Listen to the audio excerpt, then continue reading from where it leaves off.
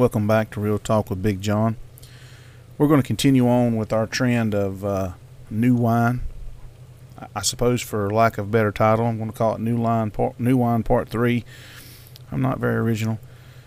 The last time we were talking about how I was actually using the Sermon on the Mount at the end, and we dealt with everything from adultery to murder in terms of the letter of the law versus the intent of the law, and how when Christ come and preached for those three and a half years, he described and he explained how the law's intent was being missed by the sheer physical subscription of the law. And you can go back and listen to it because we talked about the true vine being Christ. I want to further dive into that same topic. I believe that Jesus is referencing Isaiah chapter 5 in the parable in Luke 20. He began to tell the people, a man planted a vineyard and leased it to vine growers and went on a journey for a long time. At the harvest time, he sent a slave to the vine growers so that they would give him his share of the produce of the vineyard. But the vine growers beat him and sent him away empty-handed.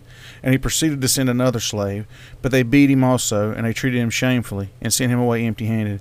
And he proceeded to send a third, but this one too they wounded and threw him out. Now the owner of the vineyard said, "What am I to do? I will send my beloved son. Perhaps they will respect him." But when the vine growers saw him, they discussed with one another, saying, "This is the heir. Let's kill him, so that the inheritance will be ours." And so they threw him out of the vineyard, and they killed him. What then will the owner of the vineyard do to them? He will come and put these vine growers to death. He will give the vineyard to others. However, when they heard this, they said, "May it never happen." But Jesus looked at them and said, "Then what is this statement that has been written? A stone which the builders rejected, this has become the chief cornerstone, and everyone who falls on the stone will be broken into pieces, but on whomever it falls, it will crush him." The King James said, "Be ground to powder."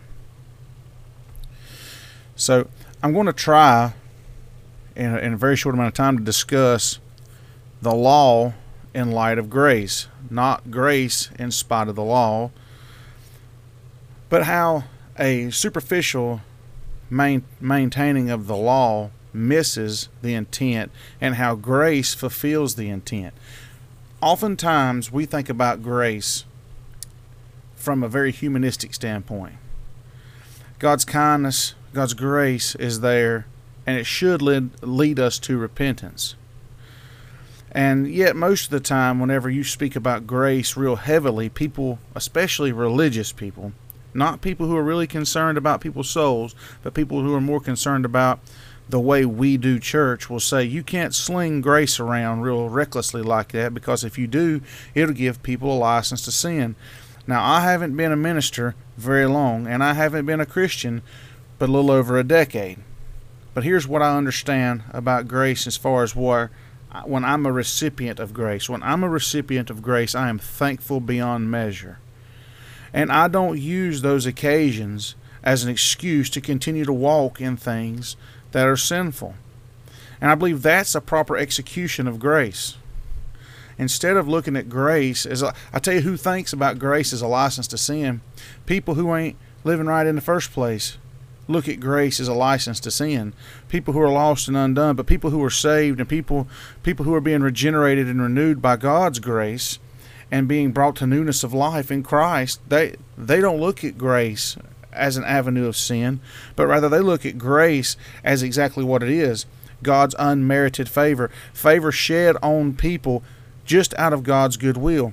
An example of that, again from Scripture, John chapter 8, probably one of the most noted stories from John. Obviously, it's not the most famous scripture from John. I think that'd be 3:16, but in 8, we're going to look at the story of the adulterous woman, and notice how the law is being used as an avenue to extend or to persecute justice. You can't see my air quotes.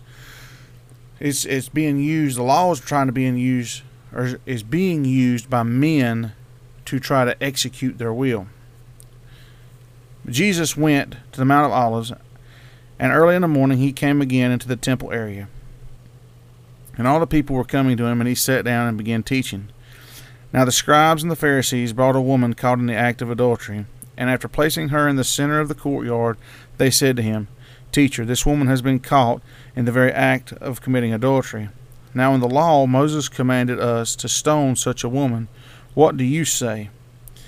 Now they were saying this to put him to the test, or to saying this to test him, so that they might have grounds for accusing him. But Jesus stooped down and with his finger wrote in the ground.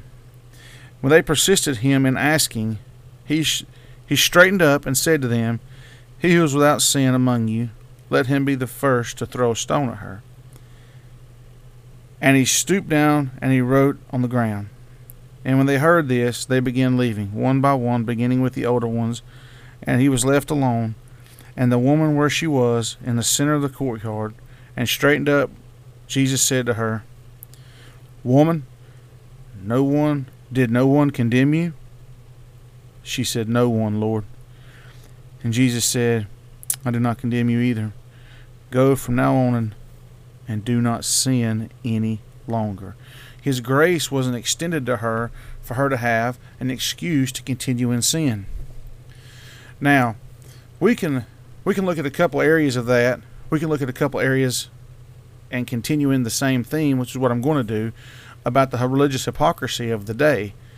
Clearly, these vineyard owners that we read about in Luke chapter 20 are the same people who are putting this woman in the middle of the courtyard to draw a crowd and make a spectacle. They're the people that have taken the slaves that were sent by the landowner to the vine growers to get his share of the produce. These people would have been Old Testament prophets and servants of God. You consider how many of them were martyred because of the message that they had, and how many of them weren't listened to by the Israelites, how many of them were pushed outside of society and disregarded. There was a time and time again where God's people have been ignored or killed because of the testimony that God told them to tell the people that he loved. And then finally, of course, we know that God sent his Son. And instead of honoring God's only begotten Son and treating him as God, as they should have treated him, they decided to take him outside of the camp, or as this parable would say, outside of the vineyard, and kill him, thinking that somehow or another they're going to become heirs by killing the Son. Well, we know that that's not true. We know that the only way to become heirs with the Son is to be in a covenant relationship with him, in one likened unto marriage. So whenever we see the stone which the builders rejected has become the chief cornerstone, we understand that this is Jesus being the cornerstone that the church is built on, and all those who are joint heirs with Christ come by way of the church, come by way of salvation. It's no longer a matter of who your grandparents are, of whether you're children of Abraham. As John would say, God can raise children of Abraham up out of stones. It comes by way of the cross. It comes by way of Christ. When you see John's account here of this adulterous woman, you see Jesus pretty much not speak for the most part. He kneels down and starts writing in the dirt. An opportunity for him to stand up and preach grace. Instead, he shows grace. I heard a man say one time he believed that the last time we saw God writing with his finger, he was writing the 10 Commandments with Moses. And I'm like that guy. I believe that's what he was doing. I believe that he was down and he was writing the 10 Commandments so that whenever he would say which one of you without sin, he could point to the sin that they would have been breaking. Have you taken and had another god before me? Have you bent your knee to an idol? Have you used your lips to speak curses to me? Most of them blasphemed God whenever they was blaspheming Jesus. So they had took God's name in vain. Had they taken and honored the Sabbath, truly honored the Sabbath, or had they decided to use the Sabbath as an excuse to execute their own authority over people by way of punishment? Had they honored their parents? Had they taken things that didn't belong to them? Had they committed adultery? Had they stolen? Had they lied? Had they killed? Had they coveted? the Ten Commandments. You know, when Jesus is writing in the ground, I believe that's what he's writing. Jesus was the only one who had reason to accuse this woman. And I believe that he could have lawfully and justly accused that woman in part. But the law dictates that whenever somebody's committing adultery, the man and the woman have to be both stoned. So if there is no man present, and last time I checked, it took two to commit adultery. If there is no man present, then there is no real lawful reason to kill that woman alone. That man must be with her. So these people were once again run up on a snag of religious hypocrisy. And we can be thankful that once again, in an opportunity when God could have extended death our way, he chose grace. I want to be very clear. I've been the recipient of this grace my entire life. I've made the statement from behind the pulpit. I've made the statement with the praise team at church through song. I've made a statement to my children, and I'll make it to you and to whoever will listen. All my life, God's been good to me. God's been good to me since before I was saved. God saw to it that I was taken care of as a child. God saw to it that I was alive and well and able to hear the gospel message, to be able to repent. God kept my family. He kept my mind whenever he didn't have to. God's been good to me. God has been gracious to me. Everybody that I know, God's been gracious to. And I thank God for that. God could have, and justly have, killed any of us at any time, but instead he's given us an opportunity for grace, and I don't want us to take that lightly or take that for granted.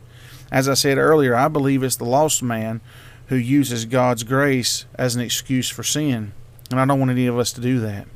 I want us all to understand when we've been extended grace by God, and that we should utilize that grace to repent and to stay in God's favor and to stay in God's sight and to stay in God's will. So I did not get covered all that I wanted to get covered in this. There's some areas that I don't know yet exactly how much into this I'm going to go. This is fringing the gospel. This entire subject is the gospel being executed and lived out before our eyes. Today I urge you today, whenever you're listening to this, whether it be in March 2021 or whether this be a year down the road or 5 years down the road, recognize God's grace in your life. Regardless of how bad you think you've had it, God's been good to you. Extend that grace to others. Use that opportunity that you've been given and afforded by grace to repent and to be thankful. To stay in a humble position, knowing that God has been far better to you than you deserve.